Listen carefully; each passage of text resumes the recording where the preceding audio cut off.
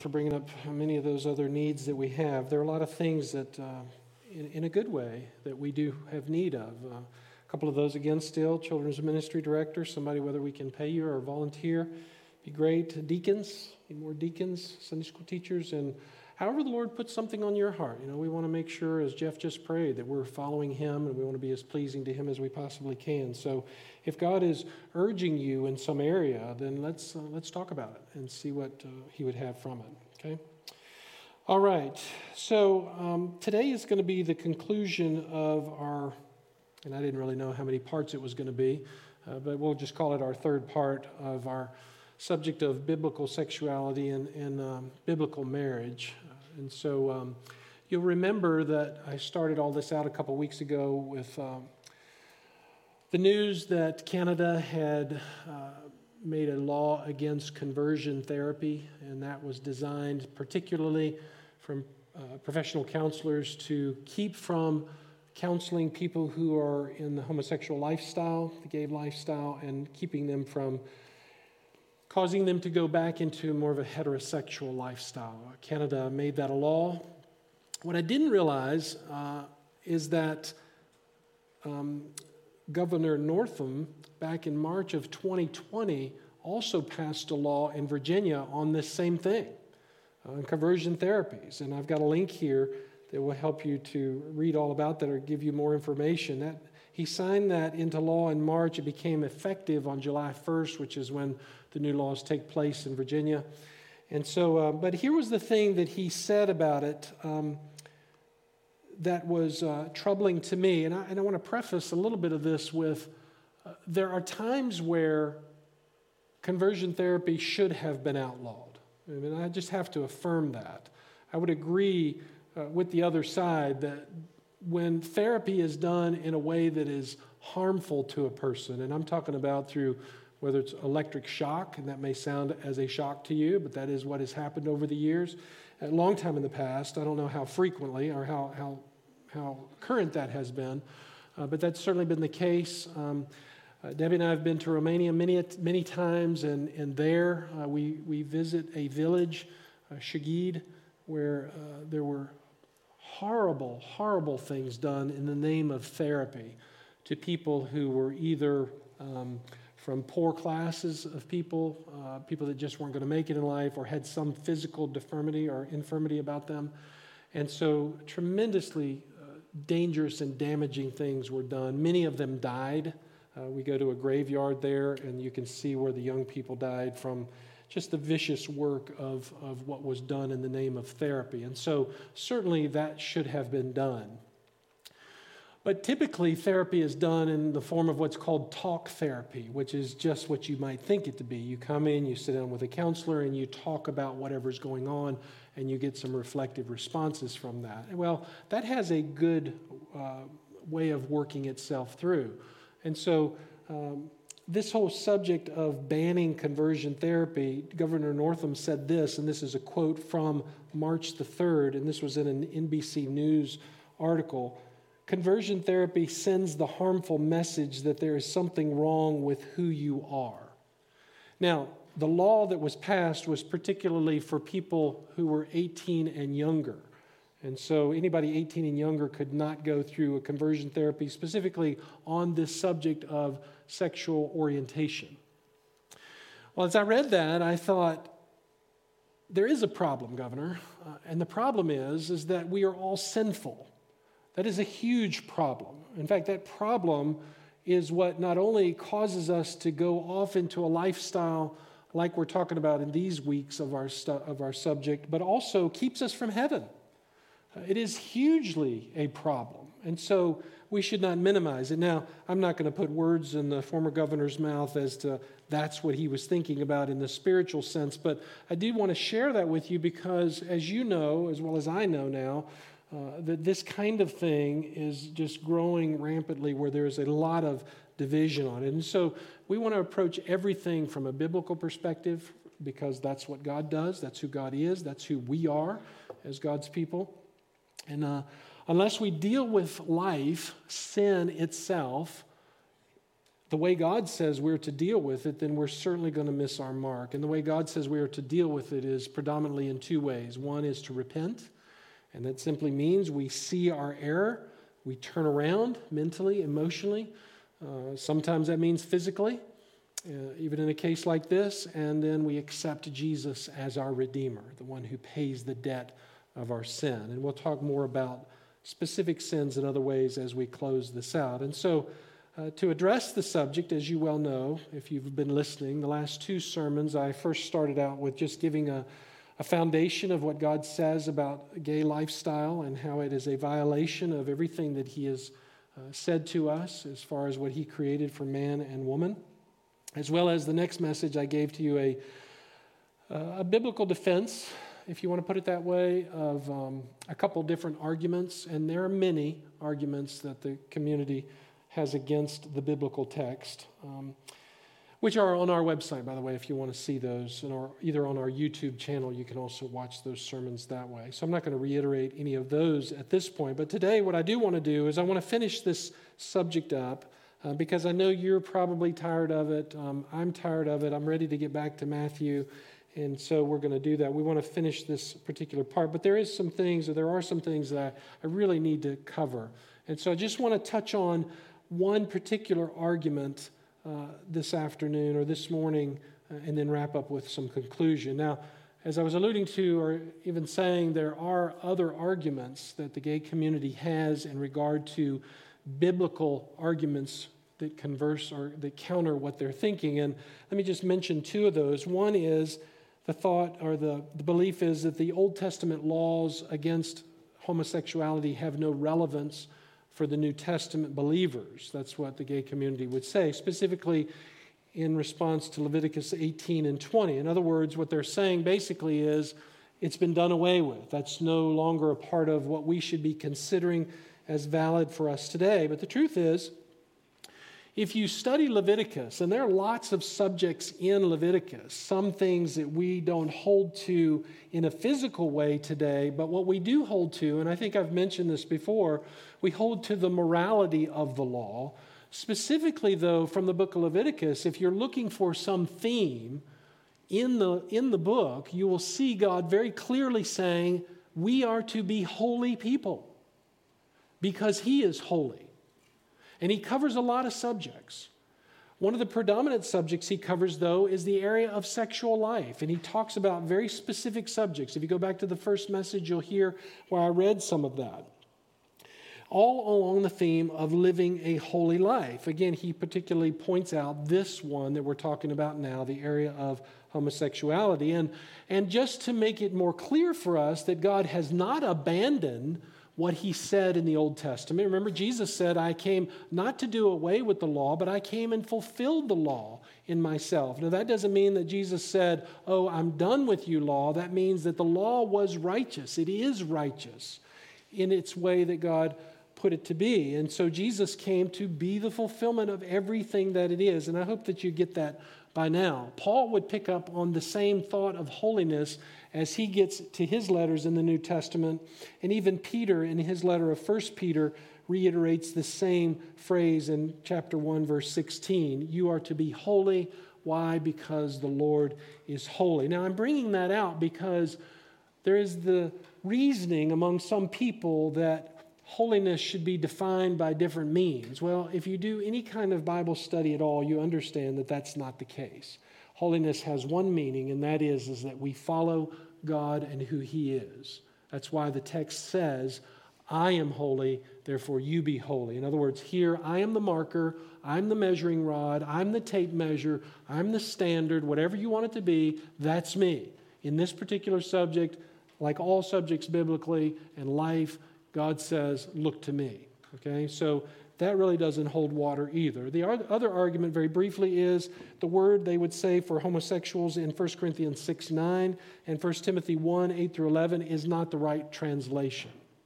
Now, what they mean by that is that the word really should have been translated as either pedophiles or some person who is involved in prostitution or something that would be considered, and I'm saying this for just a frame of reference, that would be far different from people who have a consensual love for each other. Okay, this would be an aggressive type of love pushed on somebody else without the desire of the other person or for some means of ill-gotten gain. Okay, but if you study the text again, and this is why we're here, you see very clearly that Paul wrote what he did, or when he wrote what he did, he's not talking about men having relations with children. You just go back and you look at the very general way in the words that Paul uses to define what he's talking about. In fact, if Paul were talking about pedophiles, he would have used the word in Greek for that. There's actually words there that are descriptive of that type of life. But he doesn't do that, and that's because God in his infinite wisdom knows that man is, and Satan particularly behind it all, is going to try to create some means in which they adjust to their liking what God says. And that's something we should never do. Our job as God's people is always to say, wait a minute, I think and feel this way, but let's see what God says. And then we adjust ourselves based on how God and what he says. Okay? Now, again, there's much more I could say about all of that, not to mention the fact that all the major translations, in fact, what you hold in your laps, and I've gone back and I've looked at the major translations, they all translate this word, homosexuals, in these two passages the exact same way, okay, or something very similar. King James is the only one that rephrases or phrases the term a little bit differently, but you get the exact same meaning. Now, that's important because the scholars who put together the text of Scripture over the years are very, very learned people who have studied the languages for years and years and years. And those are the people that we can trust. Now, it is they are translations in other languages from the original text, but again, experts in the languages have put forth these very truths, and all the major translations say the very same thing. And so, again, I could say a lot more about that, but we're going to move on because I don't want to elaborate on any of that. Many other subjects we could do the same thing with. So let's stop right there and get to our text for today, because I want to deal with this one very sensitive, thought-provoking, very serious subject that has a lot of emotion to it. So let's stand together and read from the text this morning several verses. I'm going to have you skip around just a little bit. In 1 John chapter 4, first of all, beginning in verse 7.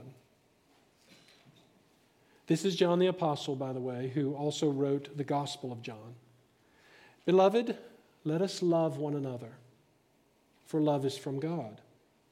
And everyone who loves is born of God and knows God. The one who does not love does not know God, for God is love. Now skip to verse 11.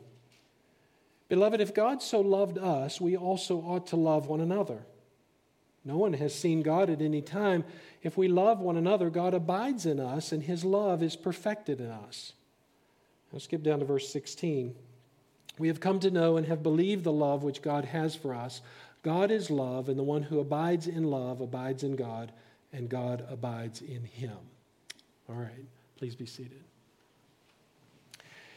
Now, for many of you, that's not an unfamiliar passage of Scripture. And if you know anything about John the Apostle, you know he was also the one that was referred to as the apostle whom Jesus loved.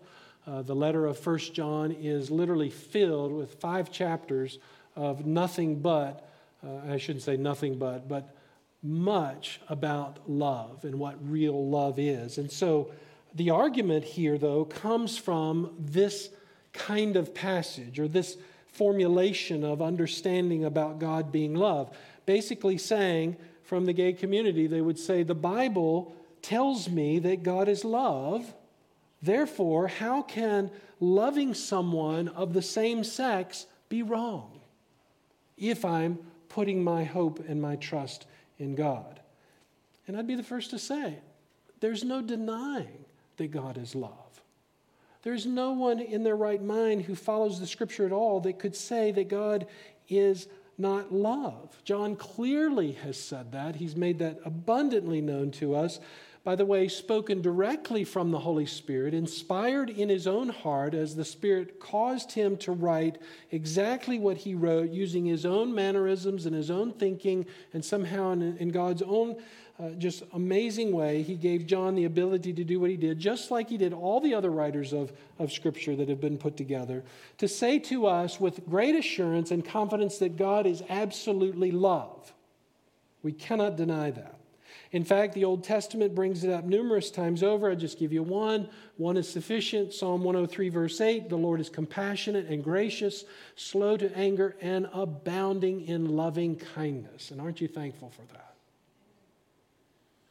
The same John, who's the writer of the gospel, as I already mentioned, you know this verse as well as I do. For God so what? Loved. For God so loved. He demonstrated his love by sending us his Son. But here's the problem. The problem is, love is not the only thing that defines God. God is much more than just love. And I want to be very careful in the way I define this and the way that I describe this for you, because I don't want to give any kind of confusing thoughts about it. But the reality is, God describes himself in other terms as well. The very God that gave us what we have in our laps here as the inerrant word from himself also has defined himself in other terms, such as what we mentioned just a moment ago. Leviticus 19, that God is holy. In other places of Scripture, Mark chapter 10, verse 18, we're told that he is good. In Psalm 86:15, we're told that he is merciful. In Psalm 147, verses 4 and 5, we're told that he is powerful. In 2 Thessalonians 1:6, we are told that he is just. In Deuteronomy 32:4, we are told that he is righteous. In Colossians 1, verse 16 and 17, we're told that he is sovereign. And many other things that make up God, for the lack of correct terminology here, just from my own human understanding, and as God gives me understanding, things that make him up. There are some others, though. For example, again, back to 1 John 1:5, we are told, this is the message we have heard from him and announced to you, that God is light, and in him there is no darkness at all. In John chapter 4, verse 24, back to the gospel, we're told that he is spirit. In Hebrews 12:25, we are told that he is a consuming fire. Now, again, we could go on with descriptive phrases about who God says he is, but the point is, to think that God is love and only love in his defining characteristic is to miss the true understanding of who God is. And to say anything other than all of these collective attributes is to somehow lower them if love is the pinnacle. Now, I want you to hear me carefully, because I'm not trying to minimize love. I'm not trying to elevate love. I'm simply saying to us, in the infinite personality of who God is, he is defined by many characteristics, all of which formulate into the God that he is. And we're thankful that love is one of the attributes. Now, you may have noticed, if you're paying attention, that as I had you read through the text, I had you skip through very specific verses that are part of John's description of God, because I wanted you to see why John highlights God's love.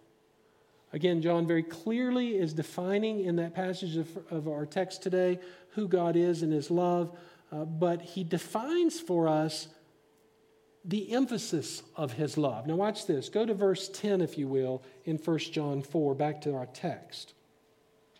John writes this, "In this is love." Okay, he's defining for us what love is.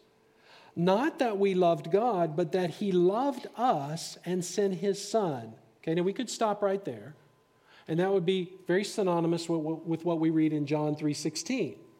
God loves us. He sent his Son for us. Why, though, we have to ask the question, did he send his Son? Well, John finishes that thought for us, and that is to be the propitiation for our sins. Now, that's a big word. People don't often use that word. The word, though, simply means atoner. If you want a more simple version, it means one who forgives sins, or one whom sins are forgiven. The Apostle Paul would say something very similar. In fact, he uses the exact same word, at least according to the New American Standard Version, in Romans 3, beginning in verse 23. This is a very common, very well-known verse as well. "For all have sinned." And I hope you underline that, because we want to come back to that. and fall short of the glory of God, being justified, that is a legal declaration by the authority of God and the counsel of God, as a gift of His grace, or by His grace through the redemption which is in Christ Jesus, whom God displayed publicly as, there it is, a propitiation, an atoner, someone by whom we are given the privilege and the honor, honestly, of being forgiven. And that was done through His blood. We believe by faith, Paul says, all to demonstrate His righteousness, because in the forbearance of time, God passed over the sins previously committed. Now, he'll go on to describe what he means by that part. But just understand that in the totality of God's work, in the framework of all that God has done, God is love. But there's other facets to God for the specific purpose of dealing with our sin. Notice back to 1 John 4 and verse 17. I left this out as well. By this, love is perfected with us so that we may have confidence, how about this now, in the day of judgment. Boy, that's a whole other subject. John is very clear in this that he is saying to us, listen, beloved, love and judgment, love and righteousness, love and the need for the forgiveness of sins go hand in hand. They are purposeful in their coming together. And so to say God, though, affirms a person just because he or she is love, or he is love rather, misses the mark of who God really is in all of His fullness. Now, thinking about the subject of righteousness and dealing with areas of our life that need to be corrected, every one of you who are parents understand that in your love for your children, and I'm talking about your deep-seated love, where you would literally give your life for your children, and that's who you are as parents. And I know you well enough to know that, and that's the way you think of them. Your desire is to shower them with all aspects of love. I mean, what parent doesn't want to do that, right? What parent doesn't want to give everything that they can from a heart of love? Well, you as those same parents also know that true love involves discipline, right? There needs to be correction. Love, to be true love, means that there needs to be times where we're adjusted. For example, a truly loving parent knows that even though their child may want to live off of nothing but cotton candy, understands that that's not what's going to be best. Now, as I use this illustration, I'm not trying to minimize the subject of what we're talking about here, and I'm not trying to bring it down to some level that's unkind. I'm not saying that. I'm just simply trying to make a point. That in order to say that my God is a God of love, therefore it is okay for me to be or do or act or have this in the name of love is not correct.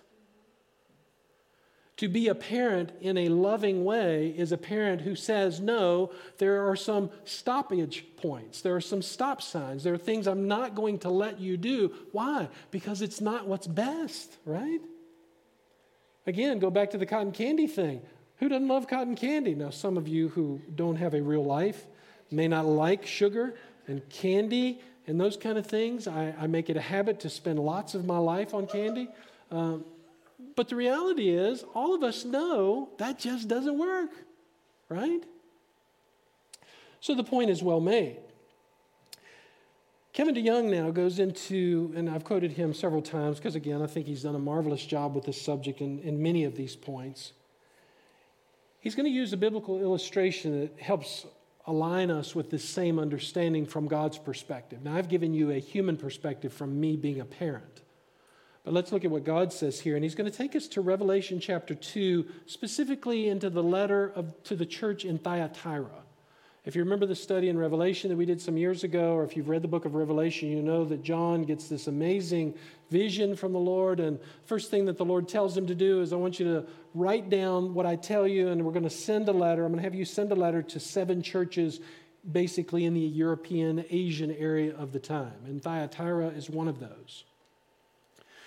But Kevin DeYoung points out the fact that Thyatira is an example, becomes a church example of how even the best of churches can misunderstand what God's love really is. And I hope you can follow this. I think you will as we talk through it. So look beginning in verse 19 of Revelation 2. This is the Lord speaking. I know your deeds. Imagine Jesus saying this to the church. I know your deeds and your love and your faith and your service and your perseverance, and that your deeds of late are greater than at first. But I have this against you, that you tolerate the woman Jezebel, who calls herself a prophetess, and she teaches and leads my bondservants astray so that they commit acts of immorality and eat things sacrificed to idols. I gave her time to repent, and she does not want to repent of her immorality. Are you already seeing God's mind behind both of these subjects we're already talking about, love and discipline? Behold, I will throw her on a bed of sickness and those who commit adultery with her. In other words, you understand the imagery of adultery, those who take part in this same kind of thing, into great tribulation unless they repent of their deeds, of her deeds rather. And I will kill her children with pestilence, and all the churches will know that I am he who searches the minds and hearts, and I will give to each one of you according to your deeds. Now, what I love about God is that when he's giving his correction, he starts out with the positive. He loves them first. Notice he says, I praise you basically for your deeds, your faith, your service, your perseverance, and hey, you're even growing in all of this. And what a wonderful affirmation. And I think that's a good word to each of us, just as a side note. When we're wanting to give correction, first give the positives and then do the correction. That's how the Lord does it. But then, as you heard, he sends this very strong message to the church. It's a message of discipline of really the most severe type. And that's because they tolerated, he says, this woman Jezebel.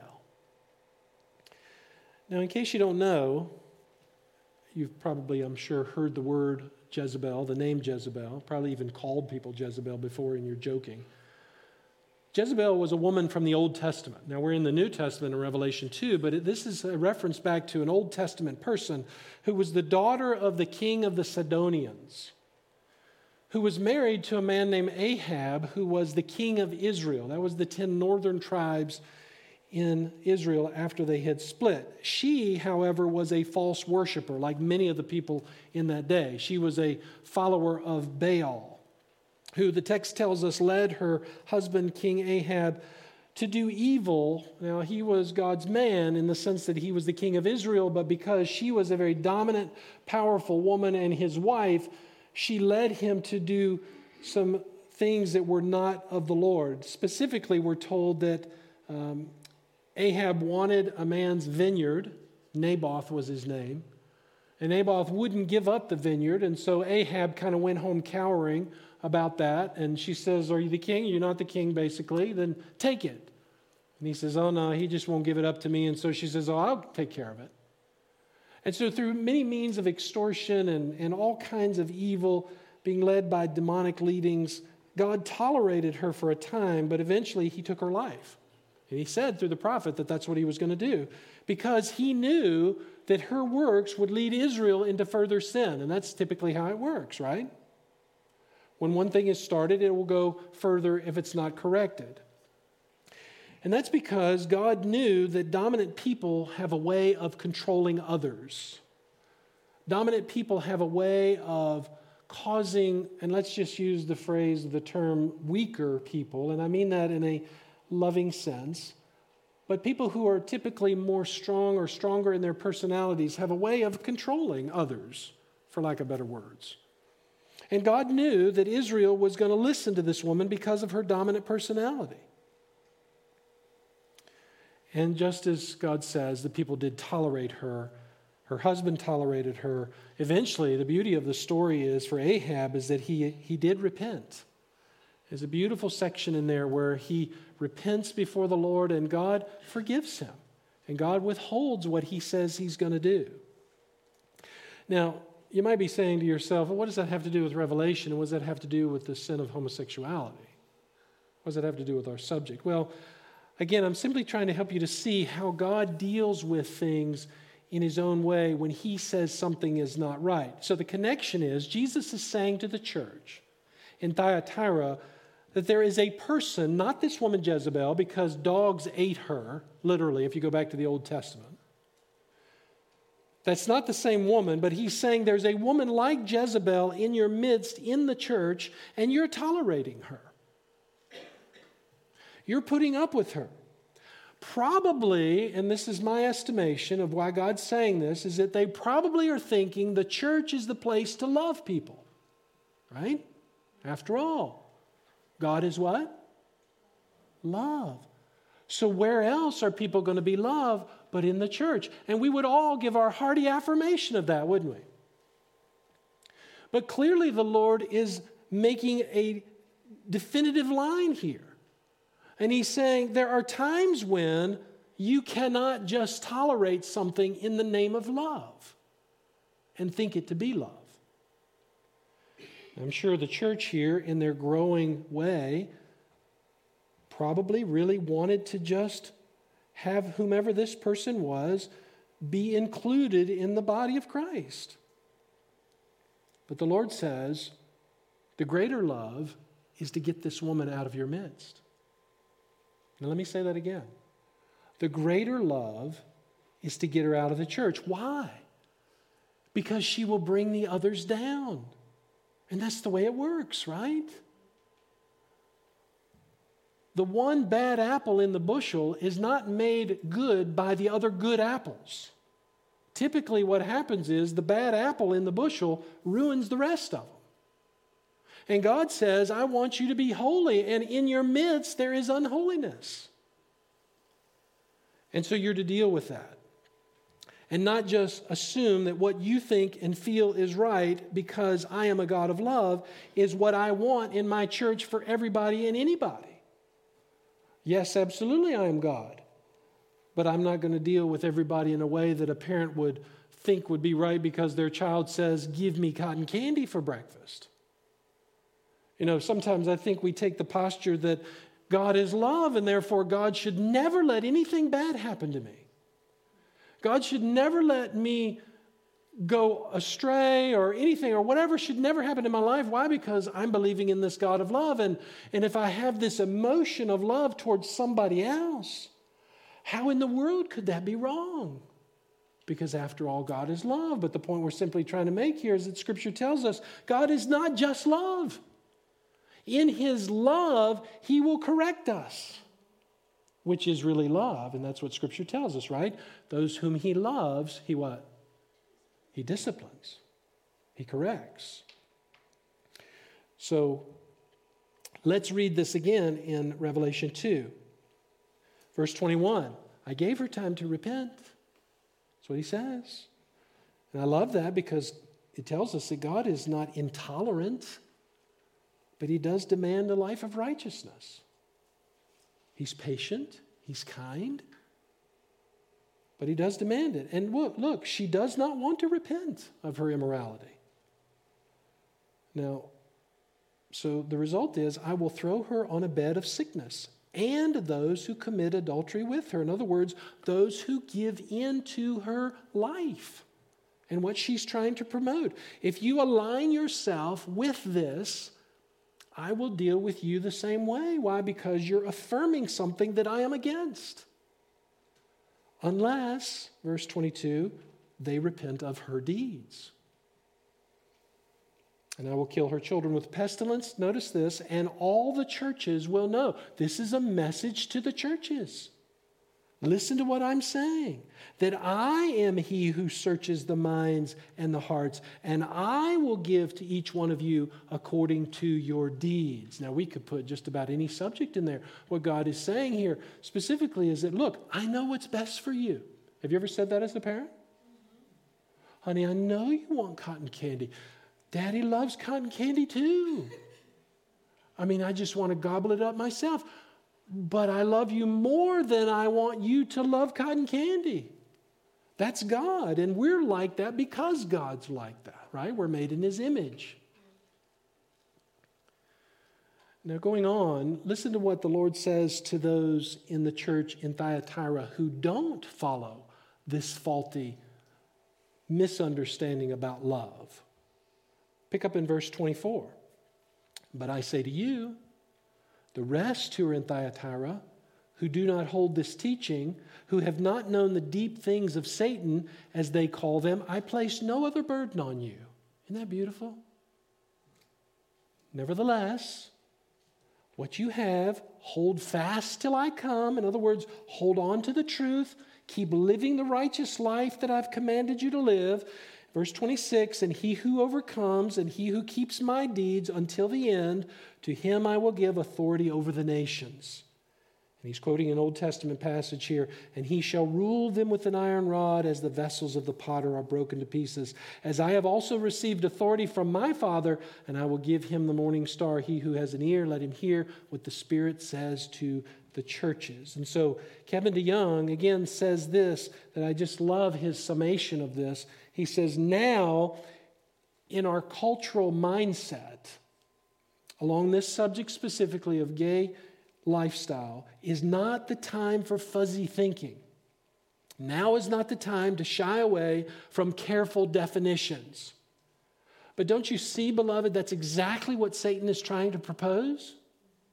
Here's what he does. Oh, I know that God hates sexual immorality of any sort, so I'm going to cause a blindness over the sinful people of the world to believe that God is love, and we're just keeping it specific here, we could use any subject, so that they believe this is what's really right. He knows it's a lie, and he knows we will follow into something that's not right. And so one of the ways he does that is he says, let's create a law where we'll put enough fear in their hearts to where we'll put them in jail or worse, take their lives if they speak out against it. Or, as Kevin DeYoung says, we come up with a different way of defining what love really is. Now's not the time even to let moods substitute for logic. These are difficult issues. These are personal issues, and they are. You know, because my mom used to say, it may be puppy love, but it's real love to the puppy. That's pretty smart from a mom. And so people who are involved, and I want to be very sensitive here, people who are involved in the gay lifestyle genuinely love from their own perspective. And so I think Kevin's right here. This is a very personal issue. It's a very emotional issue. He says these are complicated issues. We cannot chart our ethical course, however, by what feels better. We cannot build our theology based on what makes us look nicer. We can't abdicate intellectual responsibility because smart people disagree. Isn't that what happens in our culture? You don't agree with me, so I'll just quit. And we certainly can't keep our Bibles closed. We must submit ourselves to Scripture and let God be true, even if it makes every man a liar, Romans 3:4. It's easy to say things like, love is more important than religion, or God's grace is always surprising and scandalous, or Jesus upset the traditionalists of his day and embraced the outcast. But Kevin says, what did any of these pious-sounding phrases actually mean? In other words, very simply, people can come up with whatever they want about God and make him whoever they want him to be, but there is only one God, beloved, and that is the God of the Bible, who is absolutely love with great certainty. But the fact that God is love doesn't give the culture the right or the permission to throw out his other attributes as if they are less essential. To do that is to do nothing more than change the God of the Bible. And that's what we have. We have people making up a God who is not the God of the Bible. Okay, now, just real quickly, let's just back up for a second and assume something. Let's just assume, for the case of the argument, that Kevin DeYoung is wrong and everything he's written and every other pastor who's preached on this subject is wrong. I'm wrong about this subject. That could only mean a couple of things, really, in my estimation. And that is, number one, there is something missing in Scripture.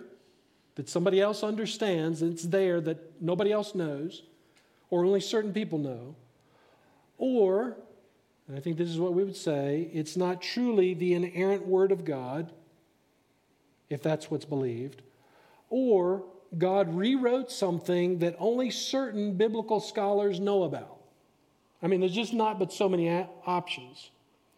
I mean, the reality is, if the Bible that you hold in your laps right now is not the inerrant, infallible, most holy Word of God, then what is it?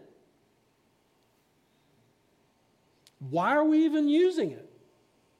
I mean, we've joked before about the number of times that we could refer to it as a great suggestion book. But who wants suggestions for life unless it's just because you want to live the life that you want to live and you're not concerned about the God that there is?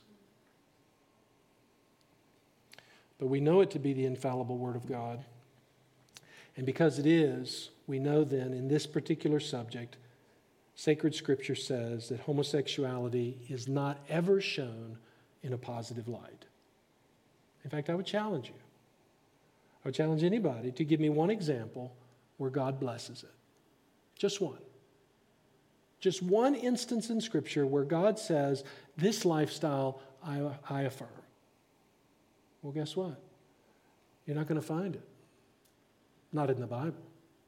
You'll find it in other things, but you're not going to find it in the Word of the Lord. Unless the other things be true, that somehow this is really just a suggestion book. But nowhere, beloved, nowhere.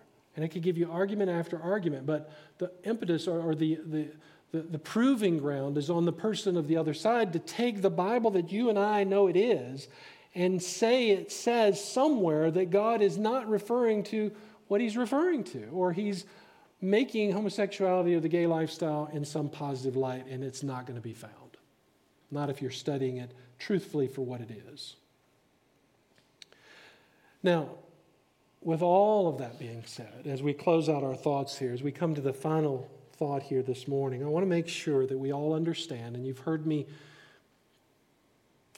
say this in not so many words, but in some words directly, but I want to make it very, very clear, is that neither homosexuality or any form of sexual deviance or any other sin is the only thing that keeps us out of heaven. I mean, in other words, we all sin, right? We are all sinners. Sin is what keeps us out of heaven. Sin that's not repented of. Sin that's not turned over to the Lord Jesus Christ. Listen again to Paul in 1 Corinthians 6, 9, and 10. Do you not know that the unrighteous will not inherit the kingdom of God? That is a blanket statement. That's not a definitive, specific category that God is instituting here. He is saying that all unrighteousness in people will not inherit the kingdom of God. Those people who are inherently unrighteous. Well, who is that? That's every one of us who come into this world as sinful people, right? And so Paul says in verse 9 there in chapter 6 of 1 Corinthians, do not be deceived. And that word deceived means don't wonder, don't be confused, don't misinformed. Neither fornicators or idolaters or adulterers or effeminate or homosexuals or thieves or covetous or drunkards or revilers or swindlers will inherit the kingdom of God. You know what a fornicator is? A fornicator is a person who indulges in some form of sexual immorality, particularly among unmarried persons. That's typically the word that's used in that sense. An idolater is that person who worships a false god or any type of false religious system. And there are many idols in life, beloved. You know, we sometimes think that the idol is just the little trinket sitting on the shelf. But that's not the case. What about the idol of control? I mean, there are some people that worship control. And I'm talking about people who have been washed of their sins, that need to continue to repent from that. What about the idol of pride or just the unwillingness to change? The truth is, an idol is anything in your life that takes precedence over God. Anything. You figure it out. just look at whatever it is in your life and adjust it according to this thing, or give reference to it according to this kind of thought, is that anything that takes precedence over God is an idol. It can be a child. It could be a spouse. It could be a job. It can be a house. It can be a pair of socks. I mean, it doesn't matter what it is. Effeminate is a word that literally means soft, and it was purposefully chosen here by the Spirit because in this context it is referring to men who act soft like women. It's the understanding that we all have about the differences between a male and a female. There's a distinction in that way. The stronger or the weaker sex. I mean, this is what God says. Or even used in a way of referring to the normal sexual functions of a man or a woman, which can refer to transvestites or anybody else who go through gender perversions. And again, I'm not using those words to be hurtful. I'm just trying to be clear here. Revilers, those are people who destroy others with their words. Swindlers, people who take advantage of someone, usually through stealing and for some financial gain. You may not see yourself in this, but it creeps up on us. Have you ever tried to sell something like at a yard sale? Somebody comes up and says, "Oh, that's pretty cool. Does that work?" Well, I mean, yeah, it used to work. I mean, but in your mind, you're like, "I'm pretty sure that doesn't work." "Oh, yeah, I know it works." So, because you don't want to lose the sale. How many of you have ever tried to sell a used car? Well, you know the blemishes and the problems with it, and internally you feel like, "Oh, if I share that, then they're not going to want it." And they ask questions. You go, "Oh, no, it's fine. It should be great. Been great for me." In the back of your mind, you know, well, that's swindling because you don't want to miss the sale, right? I mean, these things show up ad nauseum. Well, Paul concludes by saying, look, those people won't inherit the kingdom of God. We hear that and we swallow hard and we go, ooh. I mean, I felt pretty good when the subject was on what it was on, but now I'm not so sure about this. But you might also be saying, well, I sure am glad I don't fall into those categories. Well, God knows that we'll think that way, so he gives us another list to the church in Galatians. Chapter 5, verse 19. But the deeds of the flesh are evident. In other words, pretty clear, folks. I mean, this is not rocket science. Which are, the first three are sexual in nature: immorality, impurity, sensuality. Idolatry, sorcery, that's idol worship. Enmities or religious in nature. Enmity, strife, jealousy, outbursts of anger, disputes, dissensions, factions, envying, drunkenness, carousing, and things like these. Again, Paul doesn't make this exhaustive. Why? Because he's just giving us the basic understanding here, of which I forewarned you, as just I have forewarned you, that those who practice such things, what? Are going to get a slap on the wrist? That God is going to not love them quite as much as he loves somebody else? That we have to redefine who God is? No, he says, you're not going to get into heaven. How much clearer can I make this? Now, I'm not going to go through all of those, but let me just clarify a couple of these. Enmity, because some people might not know what they are. Enmity is the person who says, or the person who is always at odds with somebody. You know, that person that just can't get along. They just have a tough time with people all the time. Isn't it interesting that Jesus says we're to love our enemies? See, we have this way of creating certain walls among us where we define what's okay and what's not okay, and Jesus comes through in the Sermon on the Mount and he just obliterates our thinking and says, here's the deal, folks. Love your enemies. You decide who your enemy is and you love them. Strife is the person who has some confrontation with others. It can be verbal, doesn't have to be verbal. It can be direct or indirect, it doesn't matter. It's just the idea of saying bad things about them or some type of hostility toward them or some type of antagonism between you and the other person. That's the person who lives with a heart of strife. Jealousy, don't have to really explain that, but I will. It's that strong feeling of resentment against someone because they have something that you don't have. Pretty simple. Which, by the way, will lead to coveting. And how about this one? This is the one that gets a lot of people. Outbursts of anger. Ooh.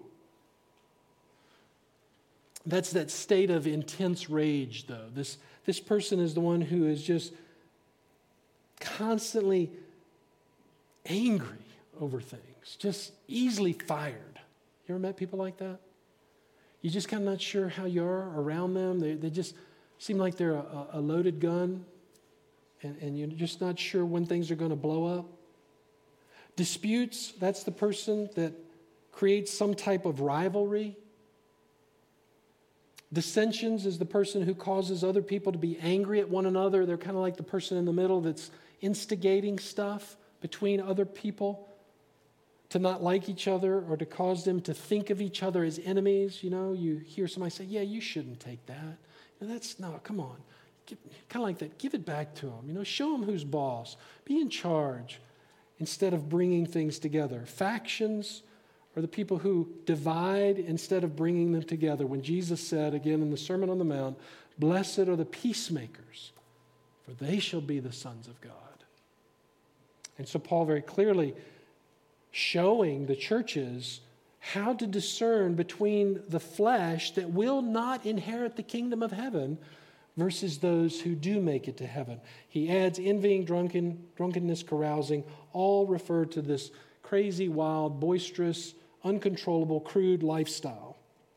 Again, coming to the final conclusion in verse 21, those who practice. Now, let's be clear about the practice. The practice are those people who make it a part of their lifestyle. He's not talking about mistakes. All of us know what it means to erupt in anger at some point.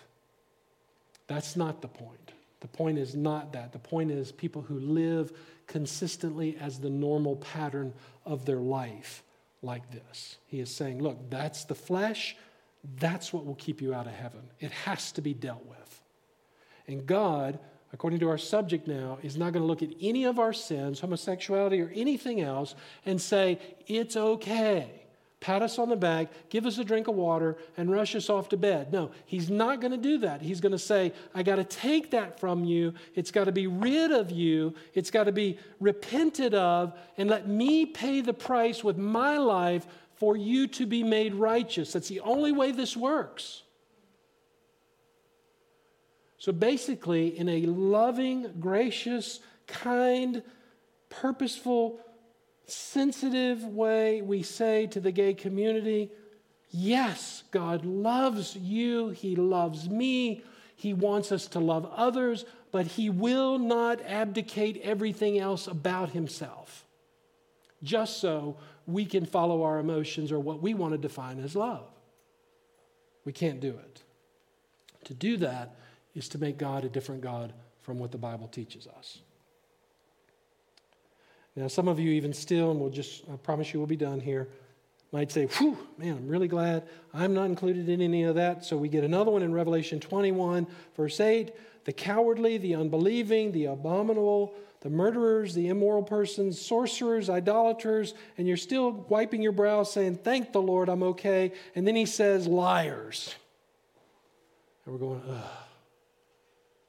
Okay. You know what a lie is. It's when you make something different from what it really is. Bottom line. Notice what he says. They will take part in the lake that burns with fire and brimstone, which is the second death. But when we do it God's way, and we listen to what he says, listen to how Paul concludes this in 1 Corinthians 6:11. I love this. I can just see Paul standing there. Now, this is a letter, but I can see him in his heart standing before the church after he delivers this very, very difficult message. And he says, but listen, look at verse 11. Such were some of you. You know what? That was you, and that was you, and that was you, and that was you, and that was you. And guess what? That was me too. Go back to Philippians chapter 3 where he boasts about his life. But you were washed. You were sanctified. In other words, you were set apart. You were justified in the name of the Lord Jesus Christ and in the Spirit of our God. In other words, if you want to put love into this, because God is love, you and I, who were those people, have the joy of knowing that He will forgive us and He will change us and He will save us when we repent of what He calls sin and as He defines sin, not what we define as sin, and He will bring us into His kingdom. Meaning, very simply, beloved, that God is in the business of fixing what's broken. Don't you love that? Aren't you thankful for a God like that? If you've been into the depths of sin, forget homosexuality for a minute. Let's just talk about everything else. If you've been into the depths of sin and you stood before the Lord in your spirit at some point, and I'm not trying to make this weird or mystical, but you knew that God was dealing with your heart and He was pointing His finger at places in your life that you knew weren't right. If you've been there with Him and you've repented of that, you understand His forgiving power. And your life has changed. That's what Paul's talking about. You understand the difference. You know that He can fix brokenness, no matter what it is. I just had a conversation just yesterday with somebody who's been married for 42 years. Their husband has left them for another woman, and both of them professing to be believers. And this was a long distance away.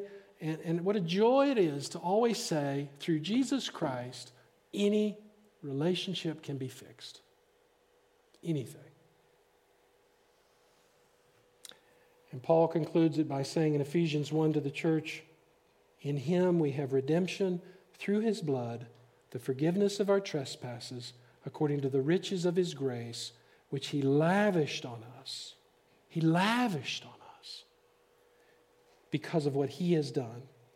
And so I just have to say, as much as this is a tough subject, it's imperative, beloved, that we understand the sin of homosexuality, transgenderism, whatever you want to call the sexual deviance, it doesn't matter. It is forgivable.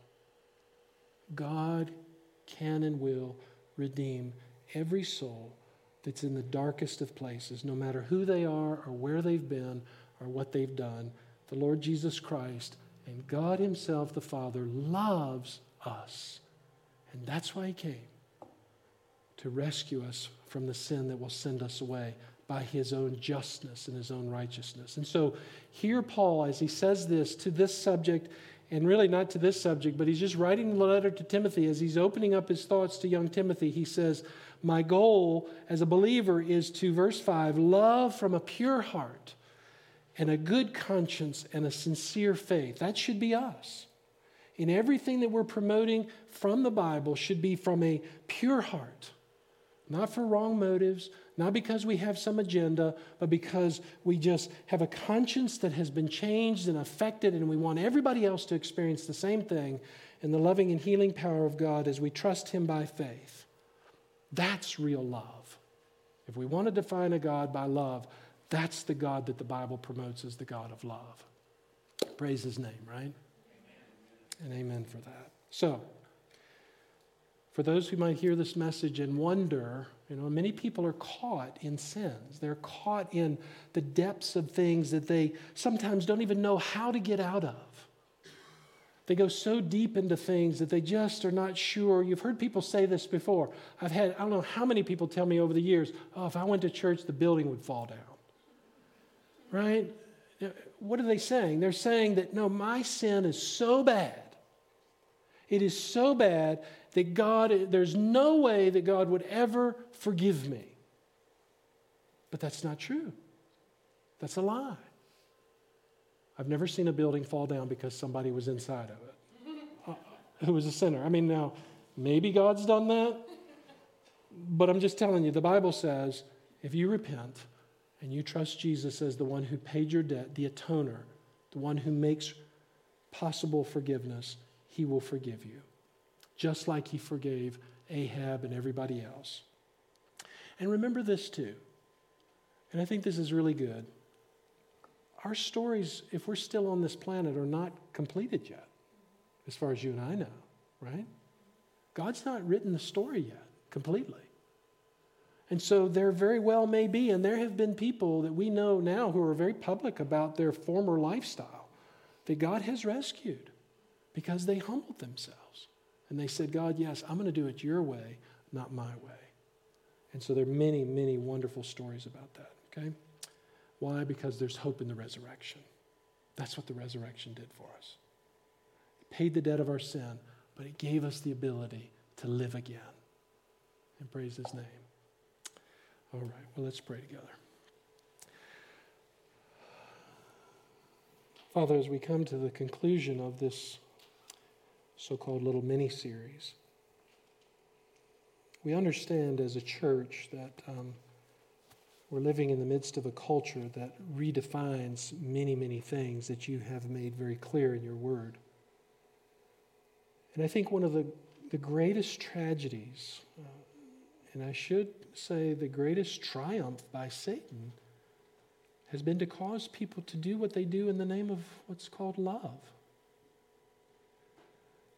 Father, who in their right mind would argue with someone about what the definition of love is? Well, those people who are truly in their right mind and know the truth, again, not out of a heart of condemnation, but a heart out of saying, listen to the truth. Understand that you are a God who loves us, but your love is predicated on all that you are, not just one part.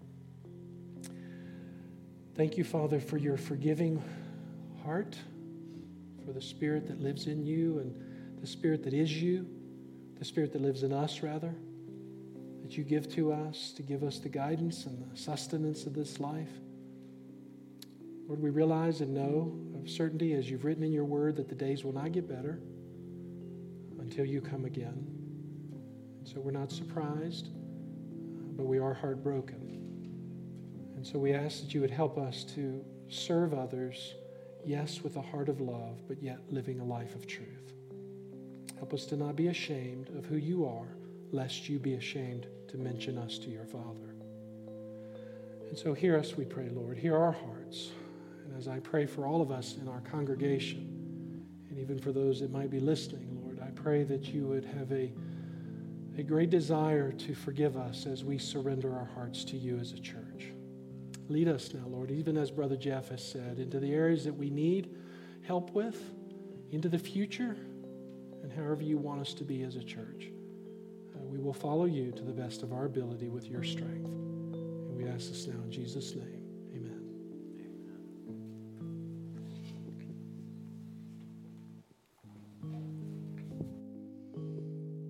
Let's all stand. Our last song, my prayer is that you would all take this into the week with you. It's a scripture based on Isaiah 26, I believe. Thou wilt keep him in perfect peace whose mind is stayed on thee. I'll sing it through once, and then we'll all sing it together a few times to really get it in there, okay?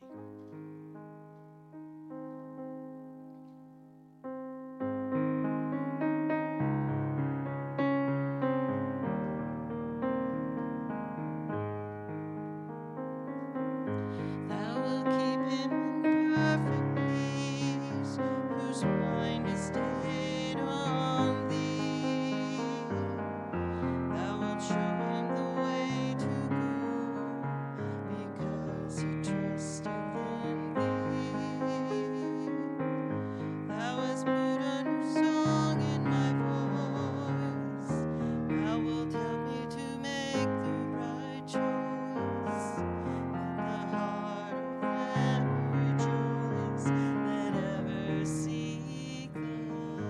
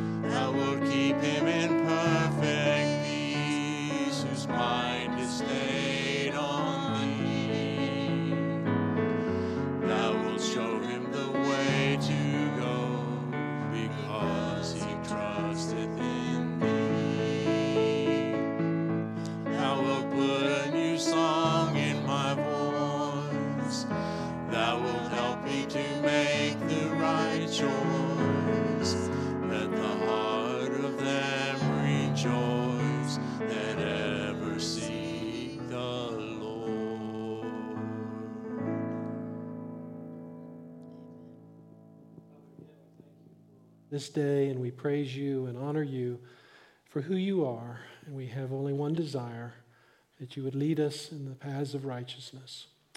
Lord, in ourselves we're weak, and we stumble and we fall. And all of us, like Paul, could say that we are the chief among all sinners. But thank you, Lord, that there is no sin greater than another that you cannot forgive and that you will not pay the redemption price for.